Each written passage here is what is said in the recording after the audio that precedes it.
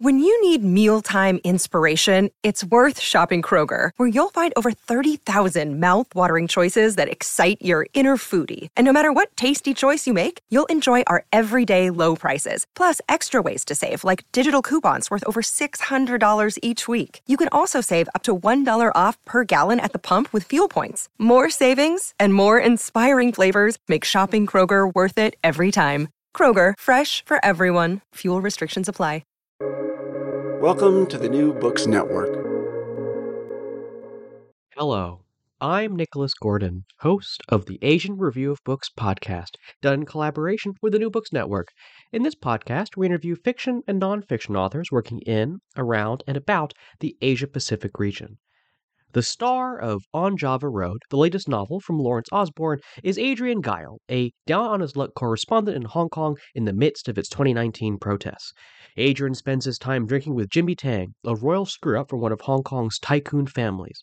But a new character and an unexpected death threatens to drive a wedge in their relationship, as Hong Kong is mired in its own uncertain future. Lawrence Osborne is the author of The Glass Kingdom, The Forgiven, The Ballad of the Small Player, Hunters in the Dark, and 6 books of nonfiction. His short story Volcano was selected for the Best American Short Stories 2012, and he has written for the New York Times Magazine, The New Yorker, New York Times Book Review, Forbes, Harper's, and several other publications. Today, Lawrence and I talk about the choice of Hong Kong as a setting, his use of real-world places, and the decision to use a still fresh event as the backdrop for his latest novel. So, Lawrence, thanks for coming on the show again to talk about your latest novel, On Java Road. You know, you set books in Morocco, Cambodia, Macau. The last time you were on the show for The Glass Kingdom, you talked about your book was set in Thailand. So, but for this novel, you've chosen Hong Kong as your setting, and Hong Kong specifically during the protests of 2019. Why did you choose this setting and this time period for your latest novel? Well, that's a complicated question, and it requires a slightly complicated answer, I guess. I mean, first of all, just on a sort of primitive emotional level, Hong Kong was always a place that I loved very much, and that was very close to my heart over many decades of going there. And also a place where I considered moving and living several times, but I never did it. But it was always like a sort of I live in Asia. I live not very far away, a couple of hours away in Bangkok. But Hong Kong is different because of its British past and its British founding and its relationship to the English language and its, all of that. So that's a context that doesn't really exist in any other Asian city except Singapore. And, there's a sort of visceral connection, I think, between the UK, Britain, and a place like Hong Kong, which I think everybody feels and everybody understands, even if they don't think about it consciously that much and they don't go there. But of course, a lot of us did go there. I never went there for banking reasons or financial reasons or business reasons or political reasons. I would always go there just as a sort of a flaneur. It's just to enjoy the city and so I felt it had got under my skin for bit by bit over a long period of time. And there was something also about the setting of the city. It always reminded me of Rio de Janeiro, one of these cities in Brazil, with those sort of green mountains that plunge down to the sea and those sort of the Dragon's Back, all those trails that go to these little villages. It seemed like a sort of, there's something kind of archaic about Hong Kong, and there's something that evokes the Chinese past in a way that many places in contemporary China don't.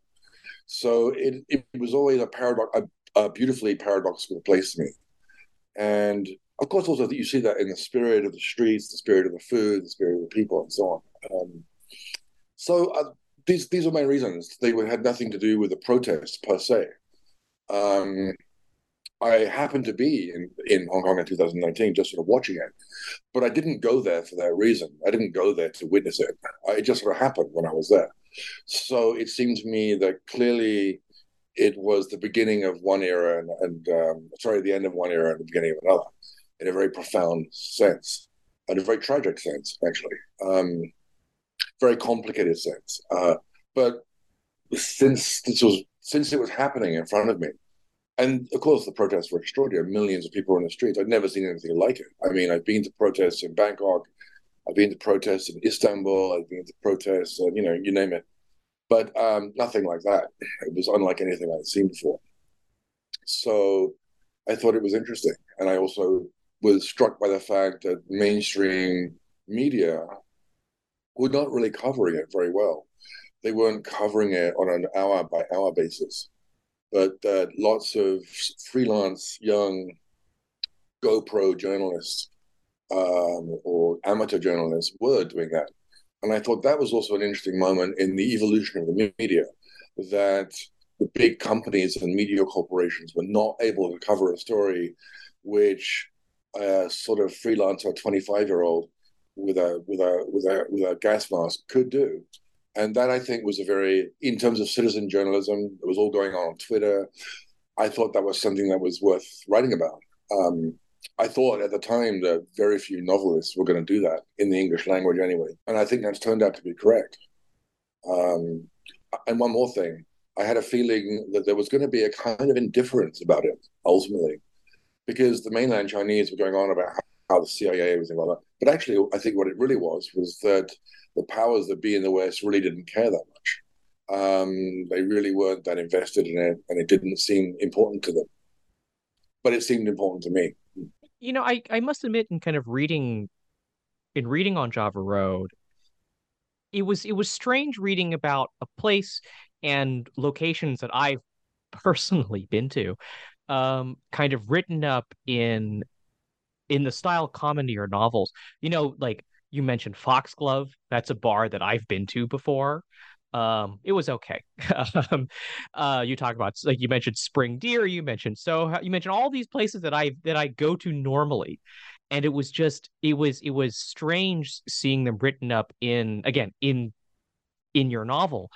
You know, why did you want to talk about real places, like places that actually exist in Hong Kong, rather than, I guess, go the easy route and make something up? Well, what would be the alternative? The Mm. alternative would be, you say, what, to use Google Maps or something. That's not how I work. I don't like that. In all the books that I've written about places, there are always places I spend a lot of time in. And you have to remember, I never spent time in Hong Kong with the intention of writing a novel. Not at all. I was just there hanging out in these places, enjoying myself. I was there as a kind of glorified tourist, really. So when I came to write about it, I didn't want to just make things up, because I found that I knew the places, very, very well. And also, I wanted the texture of the city to be cinematically realistic, because it's an amazing texture that is very underreported and very underused. And this is something that journalists can't capture by the very nature of journalism. Remember, I was a journalist for a long time, not in Hong Kong or anything to do with Hong Kong, but in other places. And one of the things I always regretted about journalism was that it was really, because it's not imaginative fiction, it's not film, it's not stories, it can't render the real texture of places. And one of the big scenes in the book, of course, is in the China Club, and it was like one of those places that, to me, is a sort of inherently cinematic interior. Very intricate and beautiful in its way, very glamorous in its way. And I thought, why not partake in that glamour? Why not bring out some of that and then contrast it with tear gas in the streets? But all that seemed to me, in writing it, to be realistic. And when I fact check novels that I write, I walk around with a stopwatch afterwards to find out that if I have two characters walking down the street, I want them to be arriving from A to B in exactly the amount of time that it takes on a stopwatch. So I check all those things and try to make it as accurate as I can. This is just a thing that's important to me personally. But in a way, I think it's in a certain kind of novel, it's also important to readers. This is not to say that I haven't gotten things wrong, because you always get things wrong. And of course, the city has changed a lot in 3 years. I haven't been back in 3 years. But my story is time specific. So, even if certain things are closed or disappeared or whatever, that's just in the nature of the beast. I don't even know if Duddles is still open. Yeah, I hope it is. One of my favorite restaurants in the world, by the way. It is still open. I had brunch there, I think, not that long ago. Okay. They have an Good to outlet hear. at the airport now. I said I saw. I was a bit ambiguous about that because Mm, Duddles is also a place. When I used to go have lunch or have dinner there, I'd always think this is a scene that I can see in a story. It's just made for that. And so I used it. I used Duddles as well. I know the Duddles at the airport probably doesn't quite have the same No, not quite the romance same. to it. Yeah. But but you mentioned journalists, and and the main protagonist of your novel is a journalist. And it seems like it features On Job Road features kind of the last gasp of a certain kind of Hong Kong based foreign correspondent. Um, so been in the city a long time, an expat for sure. Although I guess not entirely. There are some Entirely. No, um no, there are. um but it seems like is that kind of journalist, whether in Hong Kong or even globally, is that kind of journalist gone for better or for worse? I think the media system is dying in many ways. Yes, I think that's to be replaced, as I said before, with other kinds of journalism that are mushrooming up. I think that sort of. I've done my time at the FCC. I know a lot of those people. I know, but obviously, I don't think that kind of journalism can really survive in China because it's a censorship regime. It's not a journal. It's not a culture which journalism thrives or has any place. And so it's inevitably part of the British system. And it's gradually, I think, fading away. And I suspect now pretty much faded away. I'm not even sure what you can write about in Hong Kong anymore, unless you're just doing financial news and things like that. And so this was inevitable to a certain extent. And in the novel, I thought it would be interesting just to sound its death knell, and we'll see where it goes. I think it really is not coming back. I think it's pretty much done.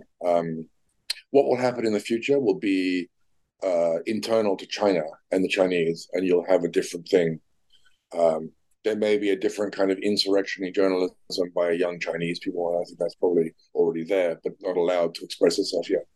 But for the foreign correspondents, I think, yeah, their day is done, I think. Also, I mean, this idea of all over the world, we see that, the media corporations don't really keep foreign correspondents at foreign news desks in the way that they used to in the 60s and 70s. I mean, the heyday of all that has definitely gone. Even the New York Times, I mean, doesn't keep as many as it used to.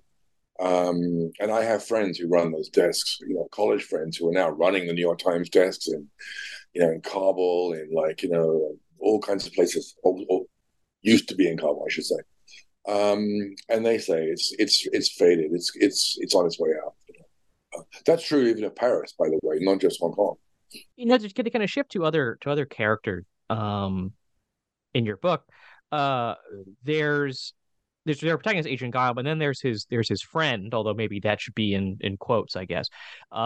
Jimmy Tang, who is the royal screw up scion of a rich Hong Kong tycoon family. Is there something about Hong Kong's elite families, long-standing business families from China, that make them kind of good additions to a novel like yours? Oh, for sure. I think they're very inherently high drama families.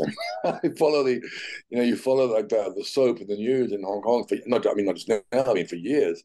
They're highly neurotic, highly strung. And perhaps this is understandable given the precarious nature of their existence between a rock and a hard place. Of course, Jimmy is based on somebody I knew at Cambridge, so all of that is autobiographical.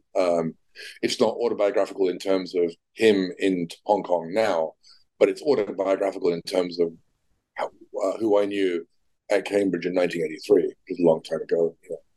And at that time, a wealthy Chinese student and someone like me, who was really an outsider at Cambridge. I mean, I wasn't really supposed to go there in many ways. I found myself there as a scholarship kid.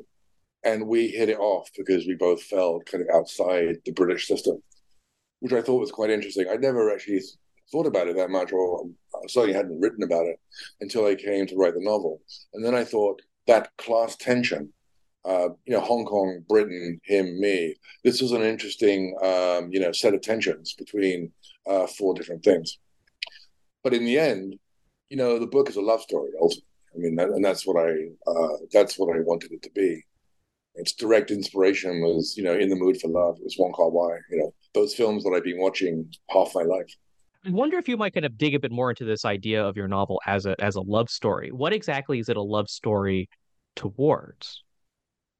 Well, it's not a love story in a kind of straightforward Milton Boone way. I mean, it's not a sort of steamy sensual love story.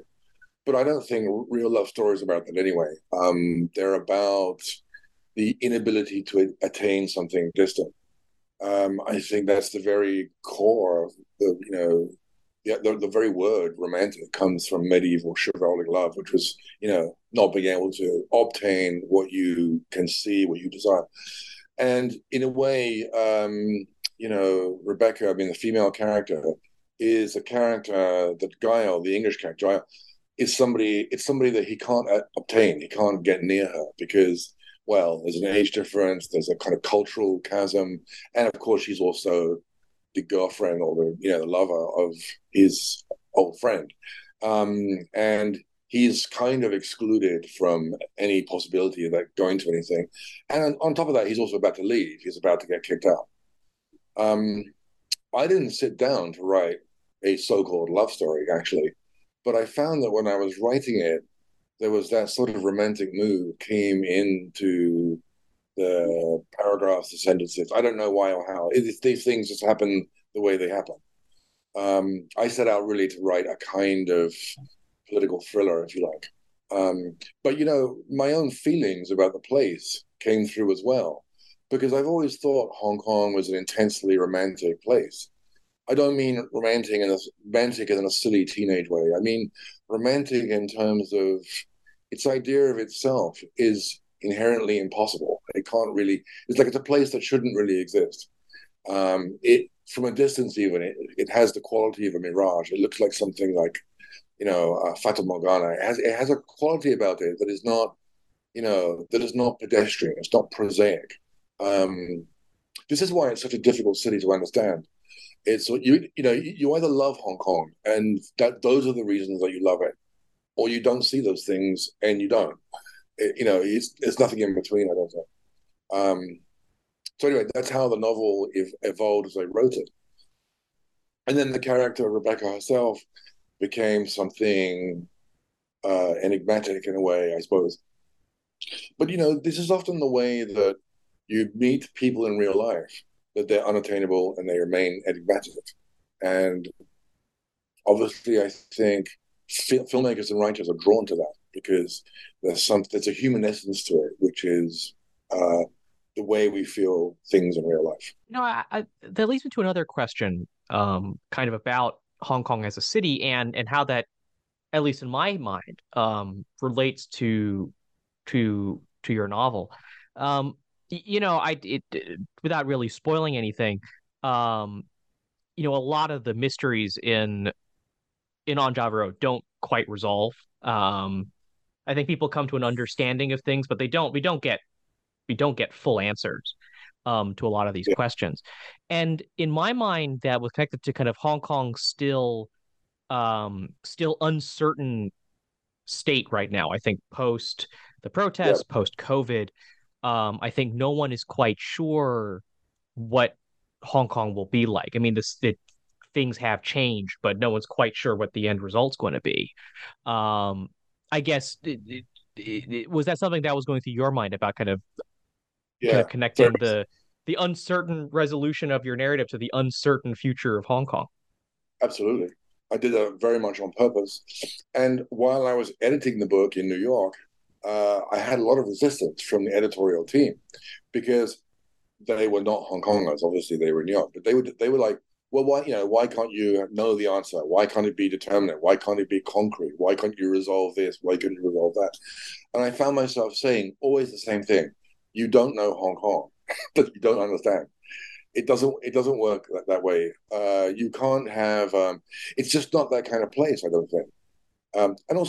And therefore, the story that emerged from that place couldn't be like that either. You couldn't have like a neatly tied up kind of thriller, blah, blah, blah. I don't think it would be resonant in any way with a place. Um, and I just don't feel places like that. I mean, regardless of the protests, I mean, Hong Kong has always had a lot of, it's always been a honeycomb of secrecy and, hidden things and, undercurrents and, you know, uh, it's a lot of, it's a lot of people crammed into a very small space. And the way its power has always been structured has always been, secretive. And I think that's like, it adds to the kind of, I think that atmosphere of the city is something that you can feel. I mean, I know it has a kind of very kind of money driven, prosaic, brutal kind of blah blah blah. Okay, of course, all of that is true at the same time. But what you have is both. You have both coexisting.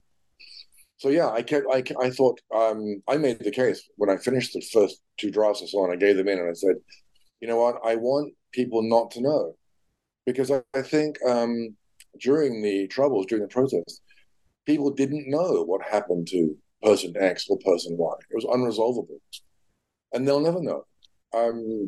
That's just the way it is. And this is like to editors living in a kind of place like the United States, which is a kind of solution obsessed democracy. To them, it was inconceivable. They would say, like, well, here, we'd find out what happened, and that would be the end of the story. And I would go, no, you can't do that here. It doesn't work like that here. So but anyway, I got my way, and I think it ended up as a better book for that reason because you just don't need to know. It doesn't matter. Things happen. You don't know why they happen. You don't know what the outcome is. You don't know. You can see the effect on the narrator. That's the main thing. The narrator is changed by something he doesn't understand. That's the story. I want to end our conversation with a question about using the protests as, if not the setting, then at least kind of the backdrop for your novel. I expect we're going to see more books, both from Hong Kong writers and from overseas writers, that use the protests in 2019 as a backdrop at the very least. And you can understand why, as you mentioned there at the beginning of your conversation, like it's a very it was an event that was on the front pages of global newspapers. It led a lot of very vivid imagery, a lot of very vivid emotions from a lot of the people involved. It fits into big geopolitical narratives, and so we're gonna see more books set during the protests. But for you, did you find it different or difficult to use a setting that's still, I think, quite fresh in a lot of people's minds, and something that was so kind of prominently covered in global media?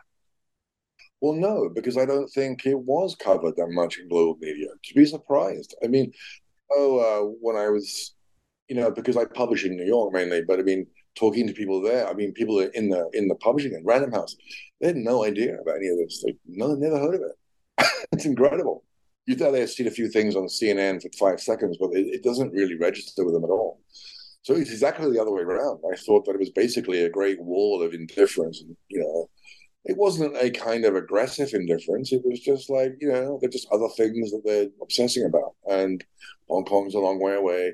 And it was never seen. I mean, obviously, some people will see it as the fault line between the democratic world and the non-democratic world, which it is. I mean, okay, but I don't think the American media in particular really, latched onto that. And I can tell from the reviews of the book that most of the people reviewing it were not that interested in it or knowledgeable about, it was seen very much as a local thing. That's a paradox which I kind of anticipated because I didn't. So when you say there's bound to be more books for the protests, I'm not so sure you're right. I mean, I'm sure there will be some. I don't know. I haven't been looking left and right. Because maybe there are, and I think people in Hong Kong. I know of a couple of people who are writing some really interesting things there. But I mean, can they publish there? Do they have to publish outside? What is the Anglo-American publishing world obsessed with?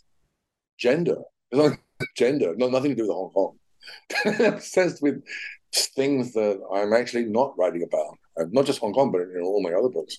So I think it's an outlier, personally. Yeah, well, I'll say, and that's a fair point. I mean, I, as someone who was here during when all this was happening, um, I think to me it's I guess my perspective is undoubtedly different than someone in the U.S. who was maybe seeing this stuff pop up on CNN for 5 minutes, as you said. Yeah, yeah. I mean, I think that's you have to remember how distant from these things, people living in places like London and New York really are. They're not really.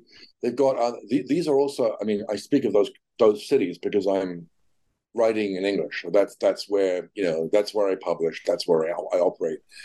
Those people, the culture in those places is completely inward looking. It's completely obsessed with itself.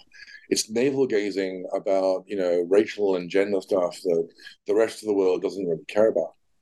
And then you have the war in Ukraine now, whatever. But things like but yeah, but yeah, up until recently, I think there was a large scale indifference about China. I think people didn't really think about it that much and didn't really care that much. This may be changing as hostilities ramp up between the two great blocs. But hitherto, the Westerners, mainlanders are always saying the Westerners were interfering in the protests, because it's nonsense. It was exactly the way around. They had no idea what to do. They were completely wrong-footed. They didn't know how to react, and they didn't react. They didn't do anything. What did they do? There was no reaction whatsoever. The bank stayed there. I mean, the fact is, most of the foreigners living in Hong Kong just want to make money in the banking system. They don't care about this stuff. So I would be quite interested now. Of course, now we've just signed the contracts for the movie on Java Road. So a movie has a bigger impact than a novel. So maybe a couple of years down the line, if they make the film, if it comes out, if they're able to do it, you might have a different situation. It might have a different thing. But I suspect that the movie will be very much a kind of twisted love story with this thing in the background. It won't be specifically about the protests. Well, we'll see how that develops. I think this is a great place to interview with Lawrence Osborne, author of On Java Road. Lawrence, thanks again for coming on the show and talking about this book. It was great having you on the show 2 years ago now to talk about your last book. As always, I have two more questions for you. You've kind of hinted at the answer to one of them already. But the first question is, where can people find your work? And second question is kind of what might the next project be? You can find, you mean books or films? Well, the books. All right. Well, however you want to interpret that question. Okay. So the movie of my first novel, The Forgiven, is on all the airlines now. So if you're taking a flight, you can find it on your entertainment system. And apart from that, it's on Netflix, it's on Amazon Prime, whatever. And novels you can find in good bookshops everywhere, as they say. And next project, I wrote an original script for a film set in Mongolia. And we did the location scouts in September, and it's shooting early next year. So that I will be very much involved in that. I think that will be my next thing to do. You can follow me, Nicholas Gordon, on Twitter at NickRIGordon. That's NickRIGordon. You can go to AsianReviewOfBooks.com to find other reviews, essays, interviews, and excerpts. Follow on Twitter at Book Reviews Asia. That's reviews plural. And you can find many more author interviews at the New Books Network and newbooksnetwork.com. The Asian Review Books podcast is on all favorite podcast apps, Apple Podcasts, Spotify, and Stitcher. Rate us, recommend us, share us with your friends to support us interviewing those writing in, around, and about Asia. Stay tuned for more info who's coming up on the show. But before then, Lawrence, thank you so much again for coming on the show. You're very welcome.